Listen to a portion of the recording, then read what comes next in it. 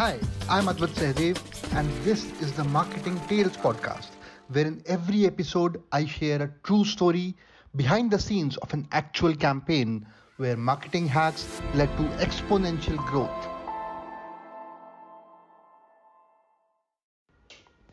Hi, today I want to talk about an e-commerce brand which had a product, which had a category, which had a property rather.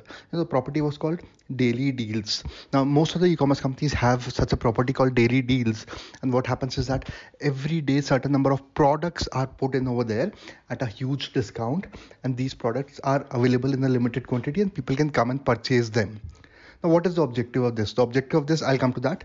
But let me first tell you what is the problem. The problem that this e-commerce company had was that they were not able to generate enough traction on this.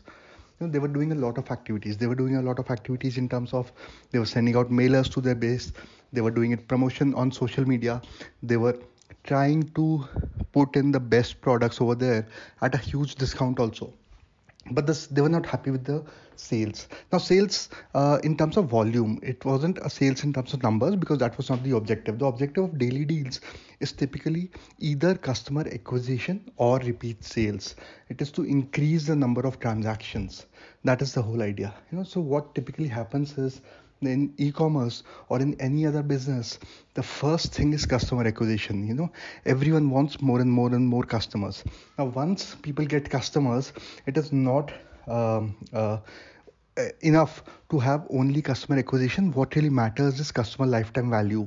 The lifetime value is really, really important, and that is increased, that is improved by building in more and more properties, by showcasing more and more products, by cross-selling, by upselling, by doing more and more activities, by getting repeat sales.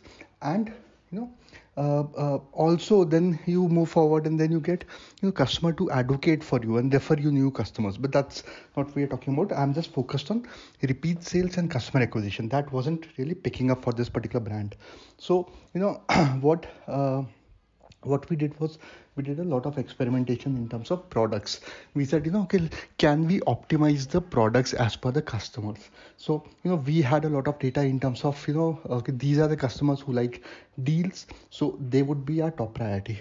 Now in that also, these are the customers who like to focus more on electronics, these focus more on lifestyle, these focus more on media, and that also subcategories, in that also type of products, brands. A lot of detailed breakup was done, but that also did not help a lot. It helped to a certain extent. It definitely increased our numbers, but we wanted to do something much better. We wanted to do something which is much better. And we tried a lot of things. We said, can we try out referrals? Can we try out word of mouth marketing? Can we ask people to actually promote these products and get discounts in return? That works for a certain extent, for a certain number, but that number was very, very small. It didn't work a lot, right? We did a lot of targeting in terms of affiliates, in terms of tying up with affiliates, in terms of promoting our products, in terms of making sure that there was a lot of focus also on search intent when we were focusing on Google Ads, because whenever the search intent was to get deals, was to get cheaper prices, was to get discounts, then these were the products, these were the pages that were promoted. Now another very important thing that was done was that we made sure that all these products, a majority of these products, were impulse purchases. People they were not really something which people would research a lot for, or people would think a lot for. They were also utility based. So for example, daily essentials, those are the kind of products that you would buy, whether it's in electronics, whether it's certain types of clothes.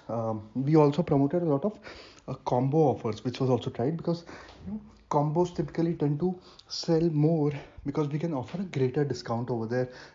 I'll talk about the combo offer science in a later sometime. But today the focus is on pricing.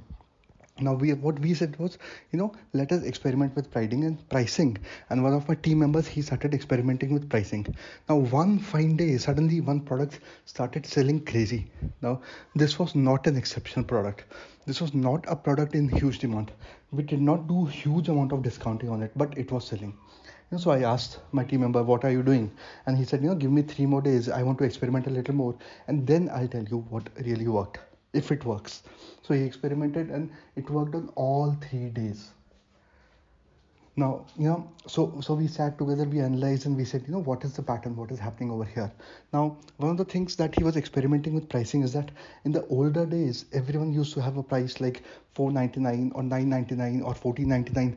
Now people understand that 499 is actually 500, 999 is actually 1000, and so on. So that marketing gimmick does not work.